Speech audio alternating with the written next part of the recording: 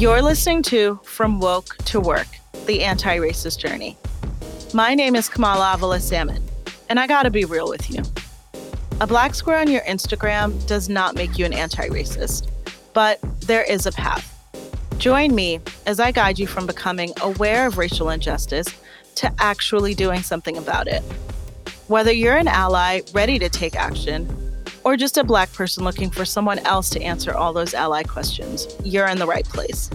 It's time to go from woke to work.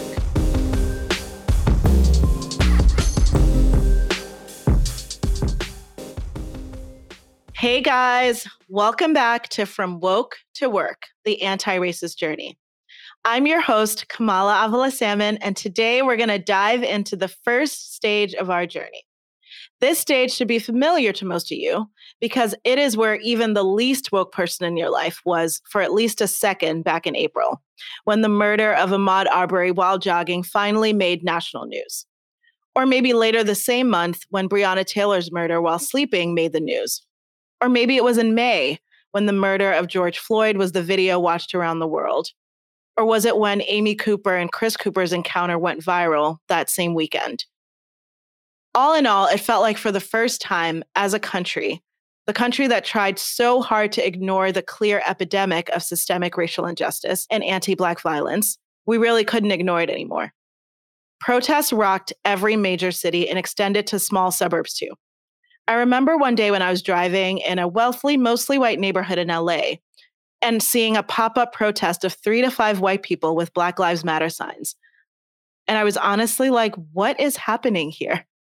Now, not to be too cynical, I felt pretty confident that those white people probably had more Black Lives Matter posters than they did Black friends, but still, it was happening. Somehow, some kind of way, 4 years after Philando Castile, 5 years after Sandra Bland and Freddie Gray, 6 years after Eric Garner and Michael Brown and Tamir Rice, 7 years after Renisha McBride, 11 years after Oscar Grant, 65 years after Emmett Till, white people finally looked up and realized all at once, damn, this country's racist. Now, I know it sounds like I'm making a joke, but I'm really not. I want you to really think about what it would mean to be a Black person living through all of these traumas and so many more, and feeling like the rest of the world was oblivious to it all. And then having that fact confirmed when the whole world woke up all at once, all at the same time in the year 2020. But as delayed as it was and as upsetting as it was to realize that none of the prior traumas really broke through in that way before, I don't want to undersell either what it means to finally have the country's attention. So today I invited my good friend, Jovian Zane, to join me as we talk about awareness, what it means and what it is in the journey towards anti-racism. Now, not to overhype it, Jovian is one of the dopest women that I know, period. You're welcome for introducing you to her if this is your first time hearing her. We met when I was working at Bad Boy Records and I was leading the marketing for the then newly signed, now megastar, Janelle Monáe. Jovian is the sister of one of Janelle's primary creative collaborators, and she had an energy that was undeniable from the beginning. Since then, she's become a star in her own right. She's the CEO of the On Purpose Movement, a certified leadership professional development coach, a consultant, a public speaker with nearly 15 years of experience in change management, global leadership development, and diversity, equity, and inclusion. She is the perfect person to kick off this series because as a public speaker and a coach and an expert on DEI, she literally raises awareness for a living. Jovi, welcome to the pod. Well, look at me and my brown skin blushing. Thank you, Kamala. What an intro. It is so great to join you on the pod for this incredible new platform that you developed. I'm hype. I'm excited. And don't be gassing me. I am not an expert, but I will say I am a Black person living. And I think the expertise that we all carry in our bodies and in our bones and in our experience is valid. And if we can find the courage and the time to share it, it is important. That's where I come to you from with that excitement and that sense of purpose in that. So thank you for having me. Of course. Listen, that right there is real. the lived experience makes us experts in racism in America because that's not a textbook experience. I have lived it. I have lived it. I have lived it. Now, of course, that doesn't mean we all need to be training and facilitating and teaching and all of that kind of good stuff because it is skill. But I do want to just honor the fact that our lived experiences are real. And because of the consistent gaslighting that many of us are experiencing, I think just naming that your lived experience is valuable and it is worth exploring and sharing is important because we're being talked out of it daily. We're being talked out of the lived truth of ours on a regular basis. So it's important to affirm. Well, let's just get into it then. Okay. Over the years, you and I have had so many conversations about the infuriating state of racial injustice in our country, especially police brutality, but not even limited to that. None of this is new. So can you let me know when you first realized that this moment, especially for non-Black and white people, was getting them aware of this problem in a different way? Yes, in a different way, I would say. I think 2020 has been this, and I'm careful as I say this, and I hope you hear my heart in this, everybody who's listening, but it has been a beautiful calamity and a monstrous reckoning on every level for those of us who identify as humans. And I think because of the direct effects of the COVID-19 pandemic or indirect effects, the pandemic of racism as it is, the effects of climate change that we're feeling more insistently in our lived experiences, no matter where you are in the globe. We're in a time right now in 2020 where I think it is really hard for us to escape the effects we have on one another. A lie that white supremacy would often want to tell us is that we are true individuals who have no bearing on another individual's lived experience. Like we are not connected.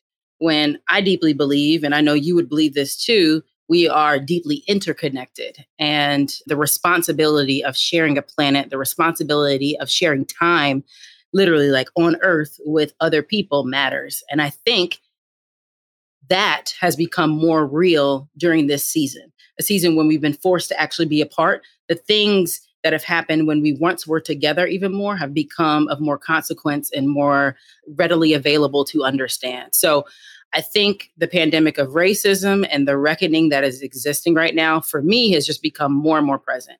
And yeah, I think there were hot pockets, in 2016, I think in 2014, we think about the killings and the blatant shootings of Michael Brown, Trayvon Martin, the beautiful souls in Charleston who were killed just having Bible study, Sandra Bland, Emmett Till. We could go down the list and speak of the tragedies and the tragic killings of Black people that before have led to this moment.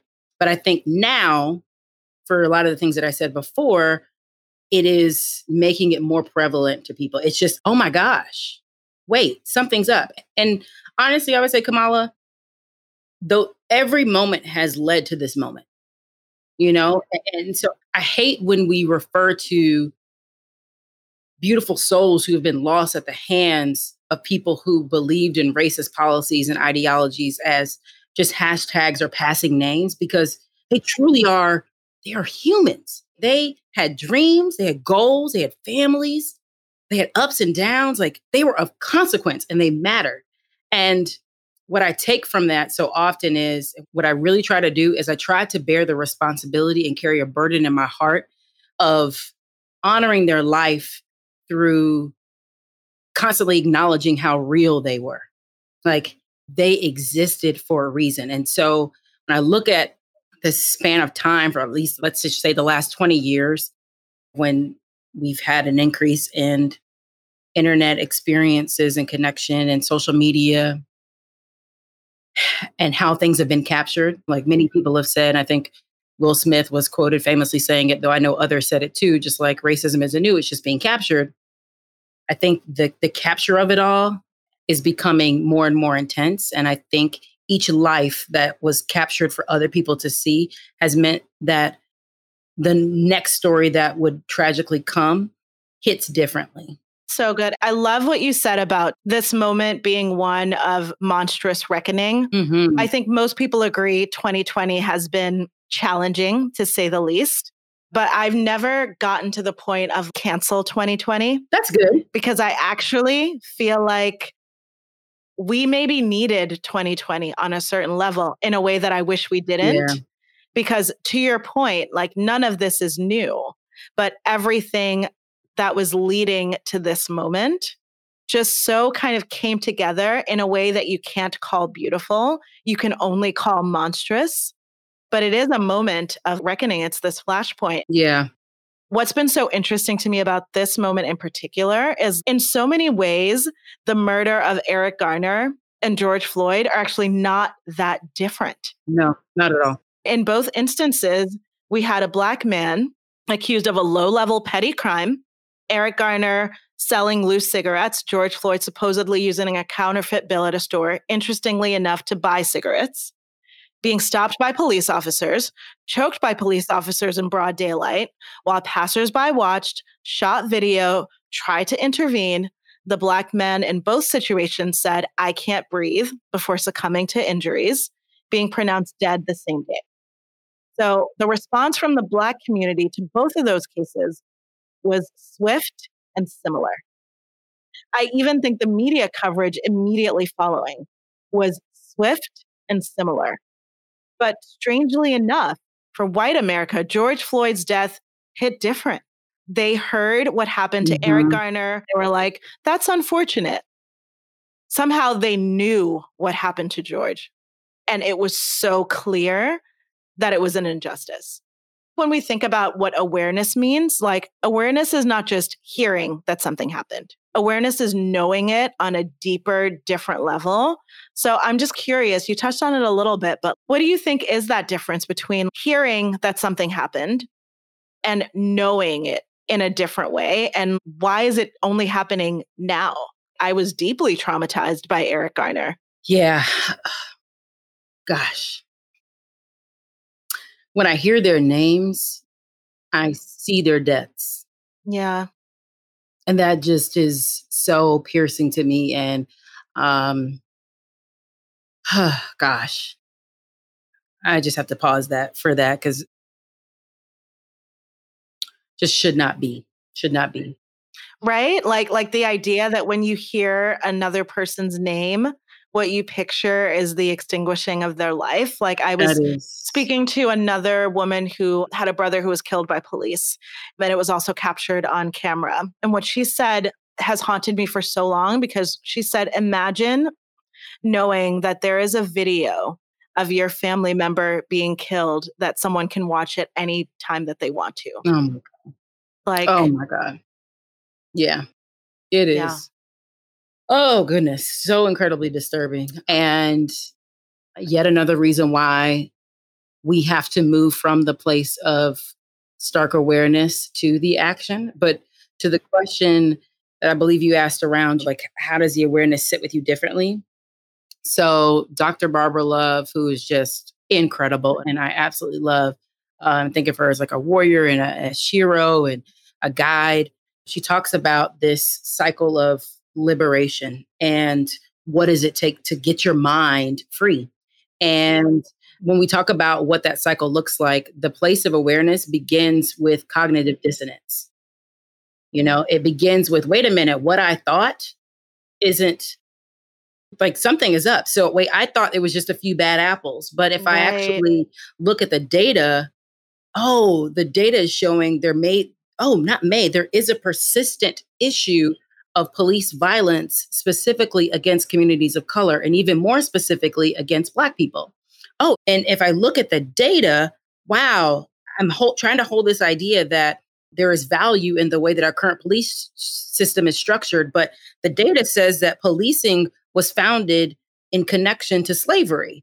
And it was an attempt to keep Black folks, quote unquote, in their place, and their place being enslaved. Okay. And so slave catchers were the early form of police. Even understanding that idea and having an experience where you can make that kind of connection, like between the creation of police to the way that policing is being done in our country and disproportionately brutalizing Black lives, to a video of the deaths of George Floyd, or to Eric Garner or Philando Castile. We can share other names, right? Those are those kind of critical incidents that Dr. Barbara Love would talk about that create the cognitive dissonance. That's like the wake up. Oh my gosh, something's up. And so from there, then it is, you've got to channel that moment of, wait a minute, something isn't what I thought it was. And I'm now completely uncomfortable with this, the former truth that I thought I had, in order to be able to wrestle with this new understanding of a lived experience and a real truth that's happening in the world for other people.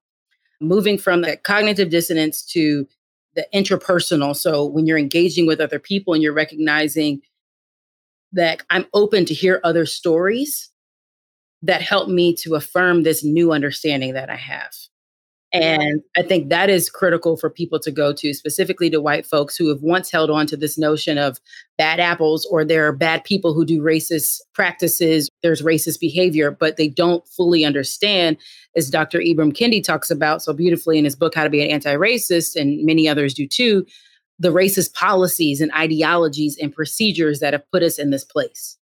This isn't a collection of just one simple behavior after another, but we have been socialized. Even those of us who are on the end of oppressive behavior, we have been socialized and we are incentivized to keep up the systems that we purport to want to buck. To be liberated of what we're currently living in, it requires a lot more. That's just like that first little phase. Can I also just say this, Kamala?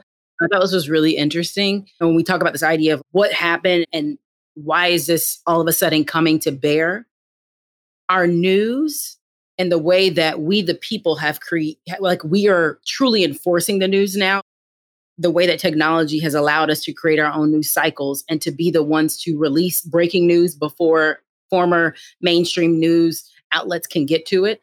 I think that has really increased the awareness of some people because they're seeing it on their timelines. We're seeing hashtags white privilege where people, white folks, have started to express and get into cahoots around, oh, wait a minute, let me tell you the story about when I got pulled over by the police and I literally didn't think anything. I continued to smoke a cigarette in his face and sharing all the things that happened, every time they've started to recognize they're experiencing white privilege. Everything from, you know what, when I go into a store and I know I want to speak to the manager, I never question or think about the person who's going to come on the other side of that authorized personnel only won't be someone who looks like me.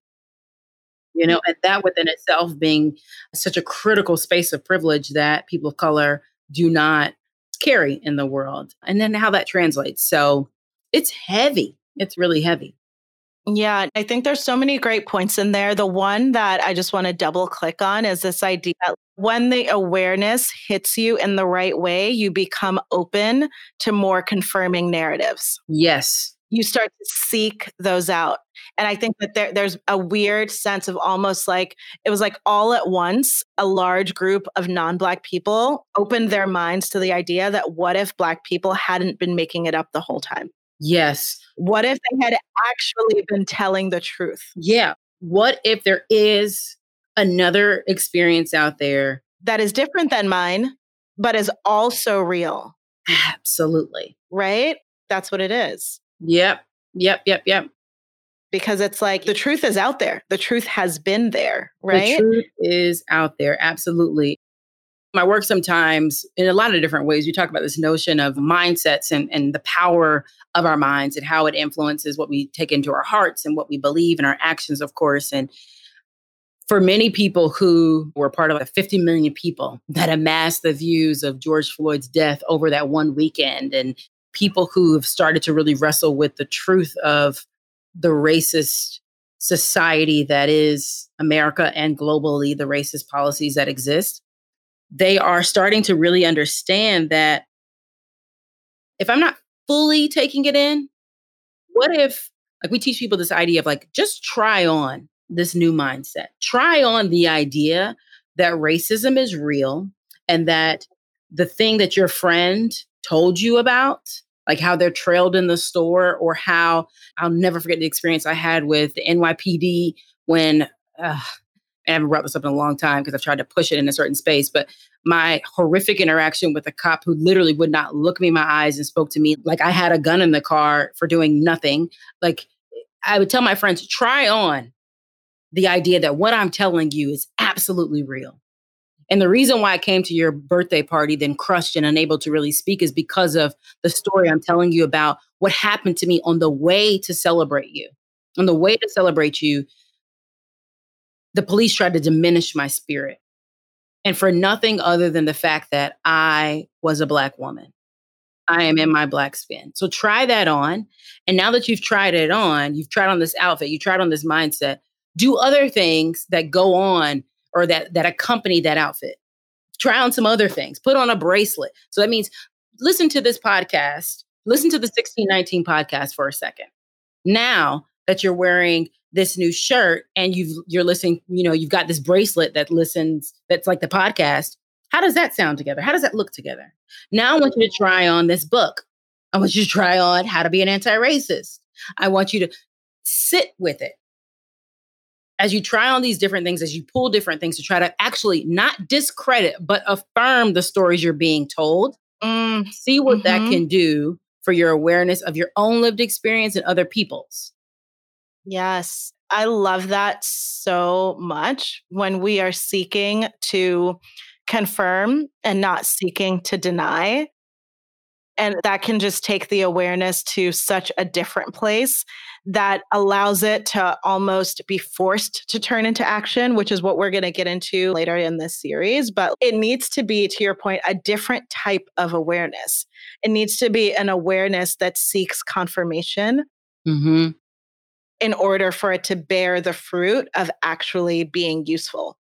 Now, the reason why I want to do this journey in the first place is awareness can just sound like, yeah, I read the story.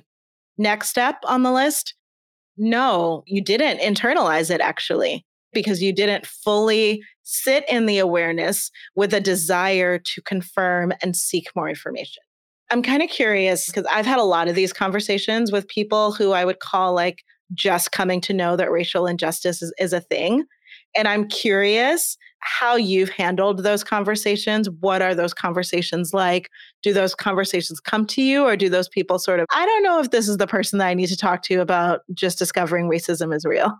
I really believe in boundaries, because I think every time you say a no, you're saying yes to something else. And you know this about me right now. In this season, I am a new mom and I am exploring a new season of my own purpose. And so I've had to say yes to different kind of care for myself, which meant I'm saying no to certain kind of conversations. And I think I haven't even had to explicitly say that, but I think my energy has just lended itself to my friends, my white friends who are earlier in their stages of racial identity development, knowing that, hey, I'm not going to have this conversation with Jovian. She's actually said plenty of times that we should be in cahoots with one another. There are resources that are out there. I'm going to do that first. And then in a way to continue our genuine relationship as things come up and you want to explore topics and ideas or share learnings, I'm all here for that, because I hold privileged identities myself. And I think it is really important that we, as we can, hold space for each other's learning and development, like in personal and safe and brave relationships. That is absolutely key. I believe,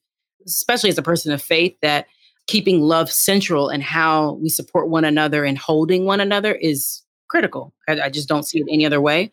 But yeah, girl, the one-off random conversations, I can't hold that space while also trying to hold my own heart and the heart of those I most deeply care for right now. You know what I mean? Because also I get it in my trainings. I can see it enough, but which is also why I would say it's important for facilitators, when you can, to facilitate spaces if they're going to be interracial, that you try to have interracial facilitation as well. That's just a practice my firm and my partners we believe in, because you got to have somebody else to hold those triggers. You got to have somebody else to hold that space when it feels like, you know what, that elementary question isn't for me right now, but I know somebody else has got your back. Exactly. That was just such a good articulation. Because a lot of times when I'm speaking to white people who aspire to be allies, in their enthusiasm and excitement about all of the new information, they can just fully unload on any Black person that they see. And if that is not received with like open arms, give me more, I can't even talk to these people. And it's like, whoa, okay. I love the way that you articulated that, like, you need to hold space for yourself, first of all, and that there are ways to deepen your awareness that don't require fully unloading every question that you have about race on the next Black person that you see, especially when there isn't a relationship there. So I'm filing that nugget away because we're going to unpack it in the next episode when we talk about the limits of awareness.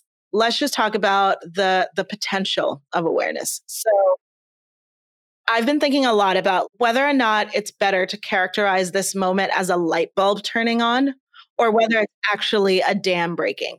One of the recent drops in the bucket that has now become a wall of water was the murder of Trayvon Martin. I think that is when the phrase, the call to action, Black Lives Matter, came to our collective cultural consciousness, thanks to pioneers Patrisse Cullors, Alicia Garza, and Opal Tometi, the founders of the movement. That simple phrase said it so succinctly, but so well. And I'm curious, or I think about that phrase a lot in its simplicity. And as a marketer, if you want a call to action, that's what we need to be working with. Something that is so simple and irrefutable in its truth. So I'm just curious, what do you think it was about that articulation that was so good at driving awareness at a mass scale? Yeah, I think it's part of what you said, which is the call to action in it and the statement of fact that it is at the same time. Because before we had heard the phrase Black Lives Matter in the way that it's used, I don't believe we were using the phrase human life matters. That was not a part of the zeitgeist. It wasn't a cultural phenomenon because it was an understood fact. So to identify that a specific group needs to be acknowledged as having their collective lives matter, our collective lives matter as Black people, is, if you think about it, really just insane. Yes. It is the lowest level. And this is no diss to these beautiful women who created this, who I love and adore. It's no diss to the statement itself. But when we think about it in context of what else we could say, saying that our lives on earth matter, as if any other human has the right to tell me that my life doesn't matter when you didn't create me, when you didn't even create yourself, is audacious. Right. It's just honestly insane. And that in like the truest form of the word, that we would think that we would have that kind of privilege to say, no, your life doesn't matter. But it also speaks to human nature. And for thousands and thousands of years, the way colonialism has operated, the way that we've let capitalism dictate the way that we understand value, it in some way, of course, does make sense that we would have to make that statement. Because the truth is, there's evidence that has existed as long as America has existed itself, that the Black life does not matter. And certainly not in totality, and certainly not in comparison to white lives. Right? When, there were laws that said we were 3/5 of a human. I mean, there's so many things that would tell us that, no, you don't really matter. And if you matter, you're going to matter in a certain context, which is going to be connected to your value. And that value is going to be connected to the way I deem it to be valuable. So the work that you do on my behalf, the work that you're doing on my land, the work that you're doing on my time, the work that you're going to do, that will increase the money and the value that I can then operate and manipulate. But it's not actually going to be connected to you as a person. You existing on your own intrinsically don't have that value, is what we've been told. Exactly. Right. It's the denial of the intrinsic value. It is a denial. Yep. And it's like, to your point, the fact that a statement so clearly true could also at the same time be such a radical idea, an idea that people will like basically bear arms to refute.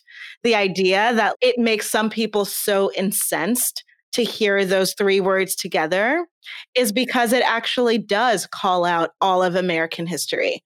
American history has said that Black lives actually do not matter. This is why they are able to be enslaved.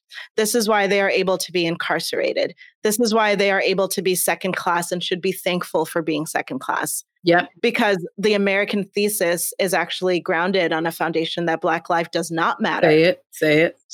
So stating that is, for some people, it is an affront Absolutely. to their, and this is why I understand the rebuttal of all lives matter. And I don't buy into this idea that what they're trying to do is clarify that everybody's life matters.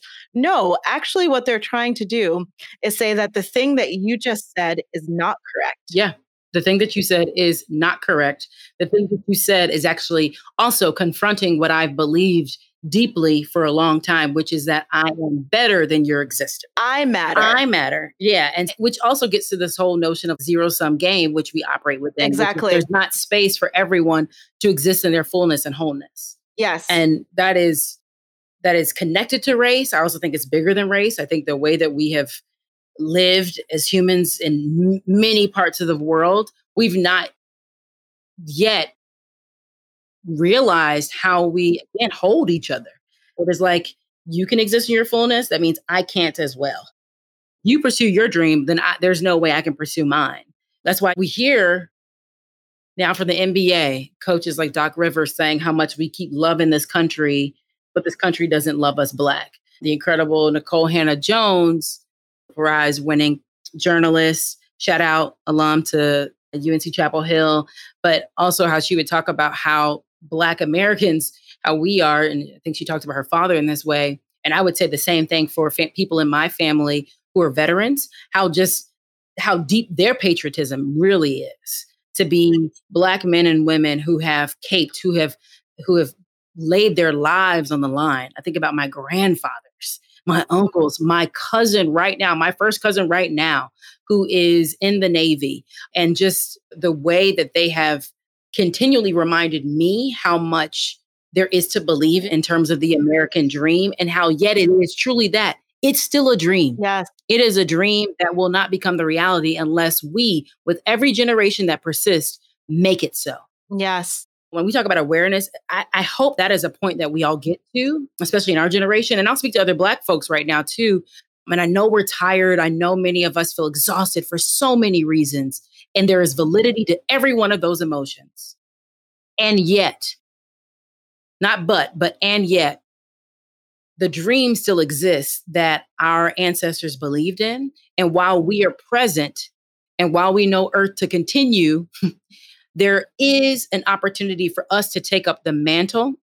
And I'm choosing that language carefully in terms of saying responsibility, but there's an opportunity to choose it, to take up the mantle, to move from this will just exist as a dream to saying for our children, Kamala, like you and I, our children, that they will have the reality.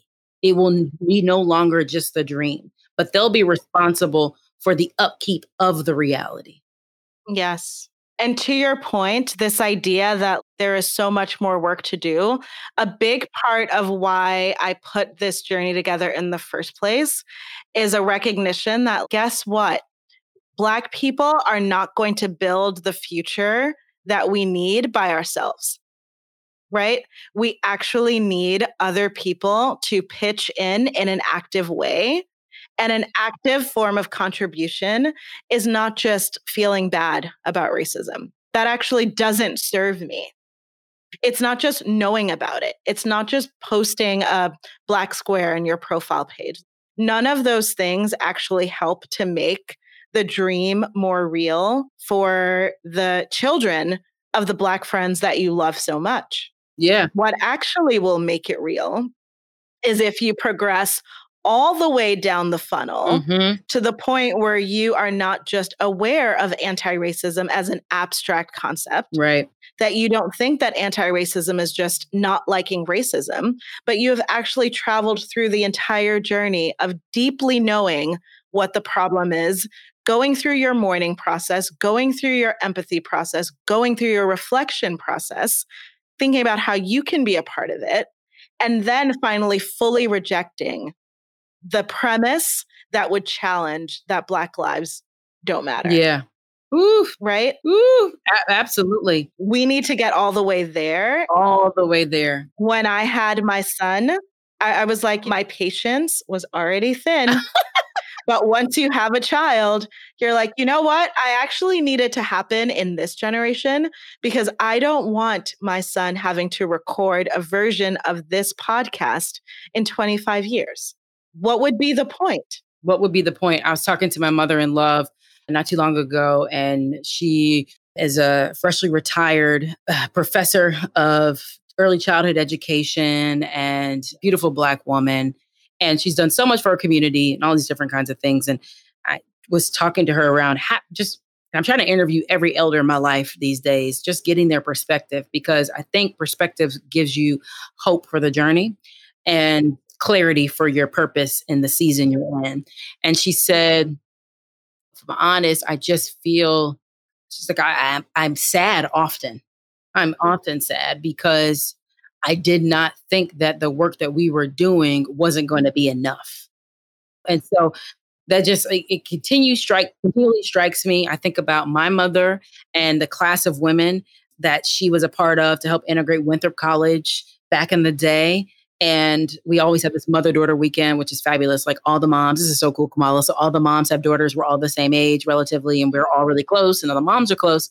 So we always get together and everything. So we did a virtual celebration this year, and we talked about their struggle and what they're seeing now too. And they expressed some of the similar sentiments to my mother in love, but also expressed that that's why we should have the fierce urgency of now. Yes. Because every day it is a choice for us to move things forward. It's on us. You know what I mean?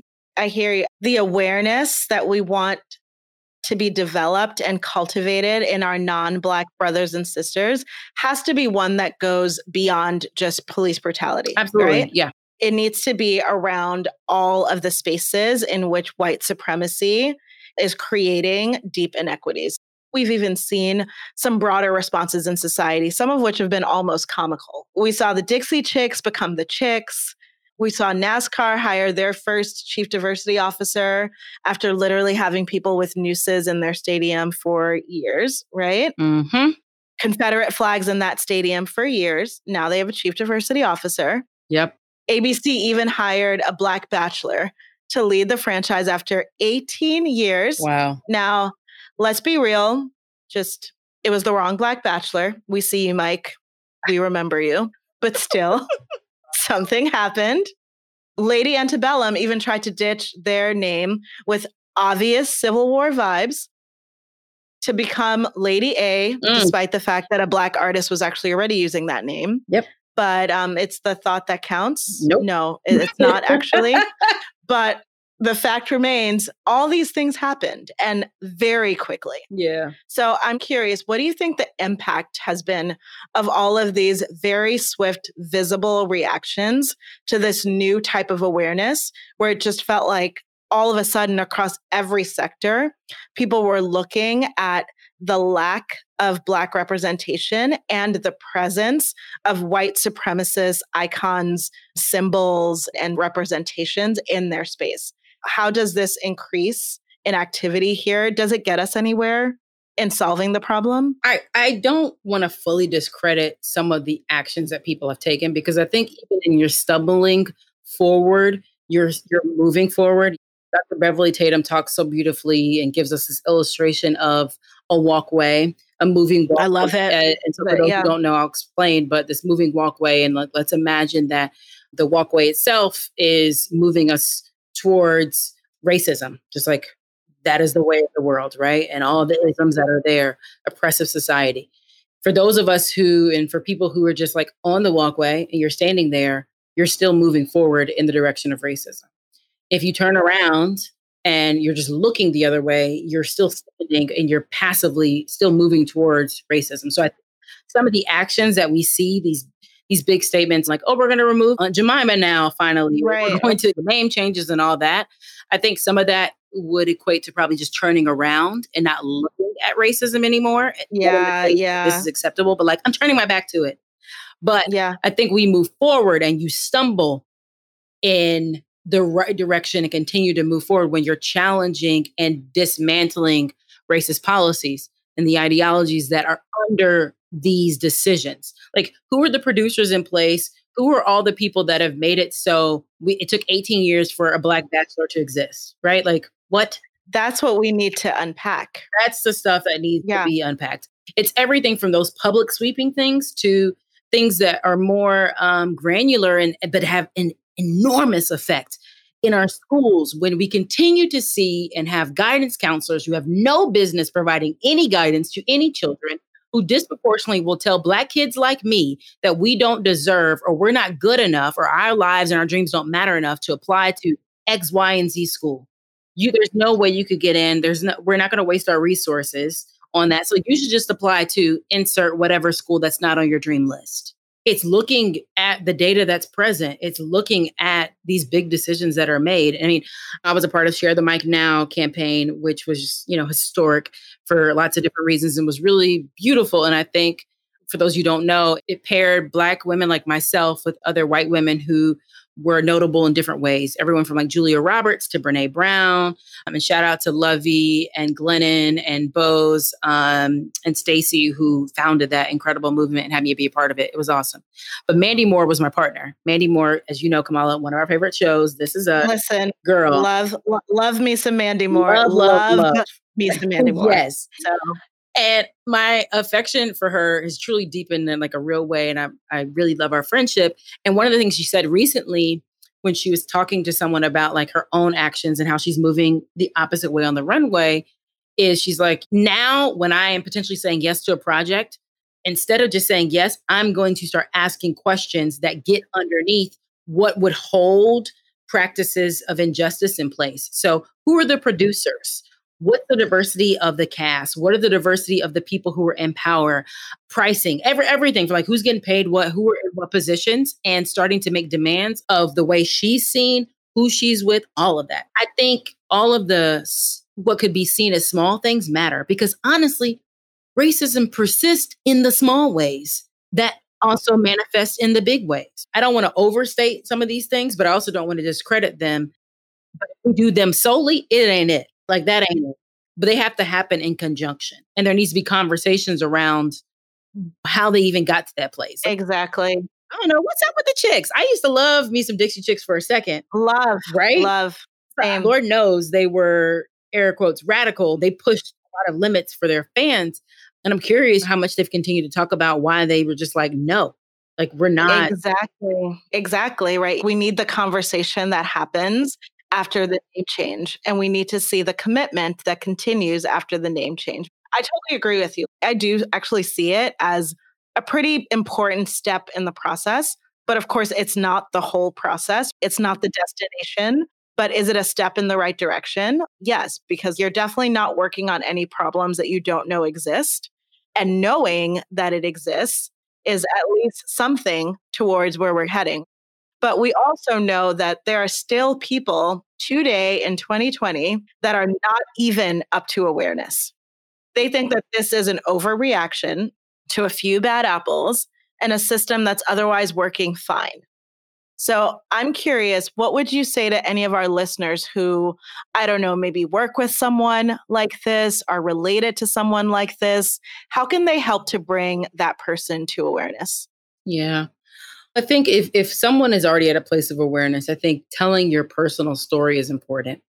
And back to Dr. Barbara Love, like speaking to what was that moment of cognitive dissonance for you and being vulnerable and truly what the reckoning was. And I think for many people, and this happens in our society too, right? Like, golly, sometimes we're not leaving each other a lot of space to grow.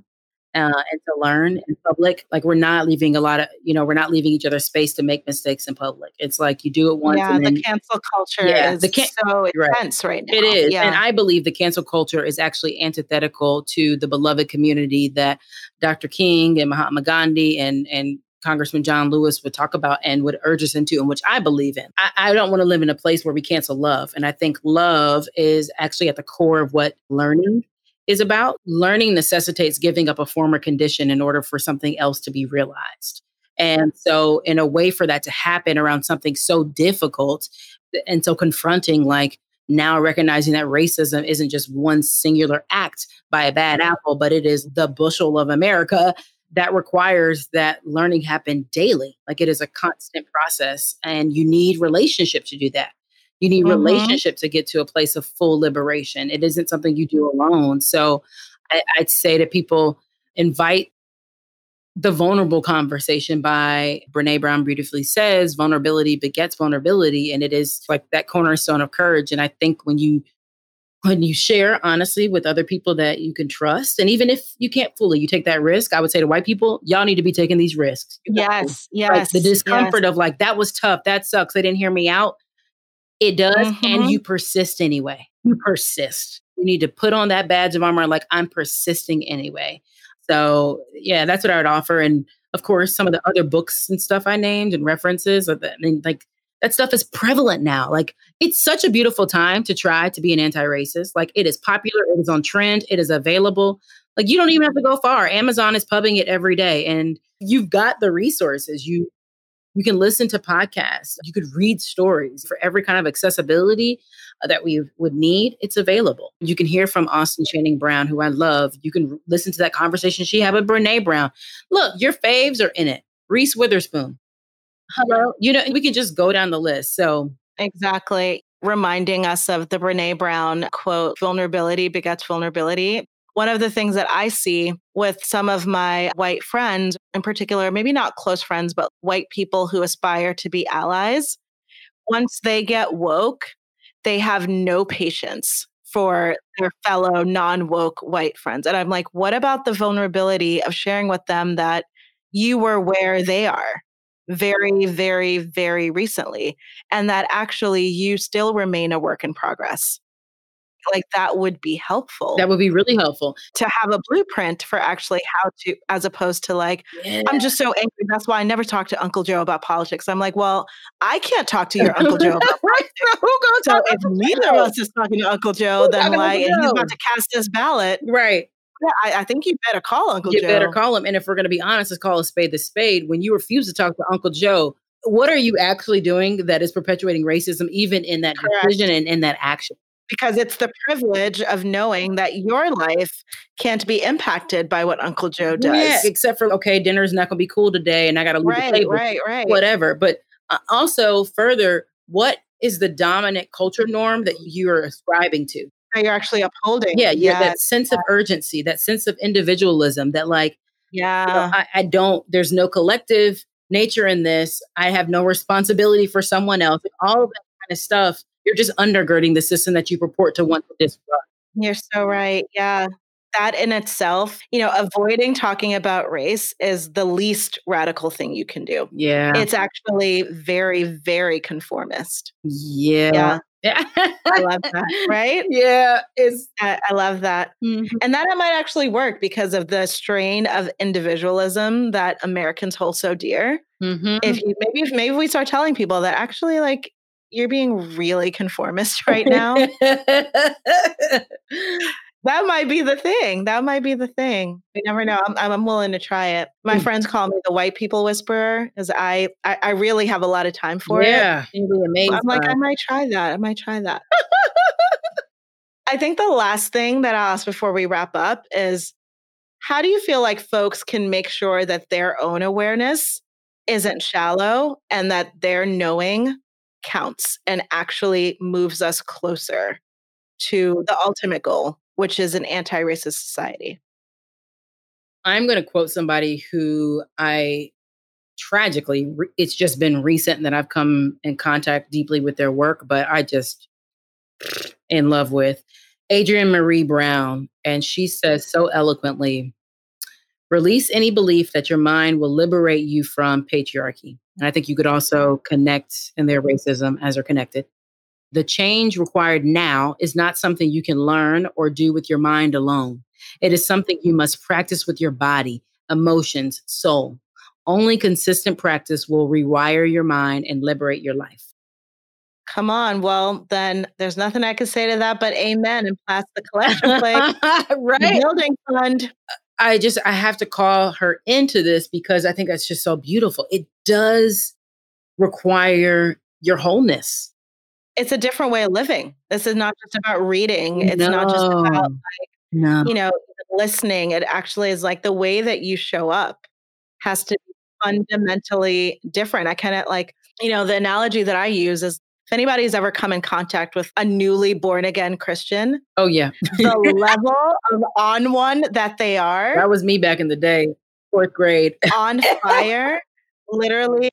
Oh, I don't wear this color anymore because in the Bible, it's like they literally, everything about them is changed. Yeah. This is what we need. Actually, we need anti-racist fanatics that are looking in every space of their lives and being like, I would have gone to that dinner party, but you don't have no Black friends. So,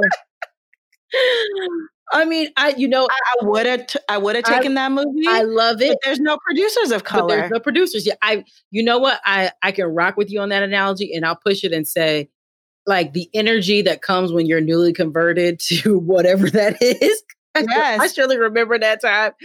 Because shout out to 4th grade Jovian. But also, it's got to settle into the maturity. Yes. Person of faith who understands you're in it for a long haul. That there will be backslides, but those backslides don't distract you from your goal. That you press on towards the mark of the high calling, as it says in the Bible. That you've got the purpose centered in your mind, and that is the guide for you. That's what calls you back.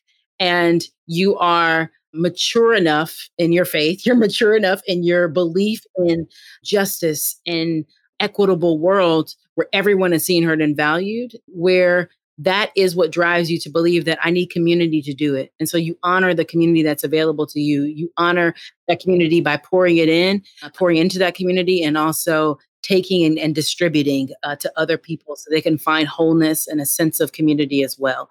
That I believe in the beloved community that has been beautifully painted for us by our ancestors. And I would just call into people who are on this journey right now and thinking about, well, I think I kind of see things now. I want to do something differently. What do I do? My deep encouragement will be use your purpose as your guide and to move past the fight or flight of it all. Fight or flight would try to invite you to think that I've got to run away. And like your body will tell you when you've been called a racist, or when your body wants to bring on that hot feeling of shame and disappointment that, like, oh my gosh, I can't have this conversation with Uncle Joe anymore. And I got to get out. That there's something else that's calling you actually into it again. There's something else that's reminding you that, no, you don't run from this, you run towards it. I love it. So, Jovian, every conversation that I have with you calls me to a higher level of awareness myself. So I want to thank you for sharing this with our audience today. We are just getting started. This is our first episode of From Woke to Work, unpacking that anti-racist journey. And I think if this is how we're starting, it's going to be a good run, y'all.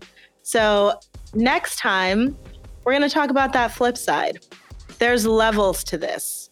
Next time, we're really going to unpack. Awareness is not our goal, right? Why isn't awareness good enough? Why do we still need to go deeper and deeper into the funnel? All right, tune in next time to find out. Thank you, guys. I'm Kamala Avila Salmon, your host, and I'm so excited to take this journey with you. Talk to you soon.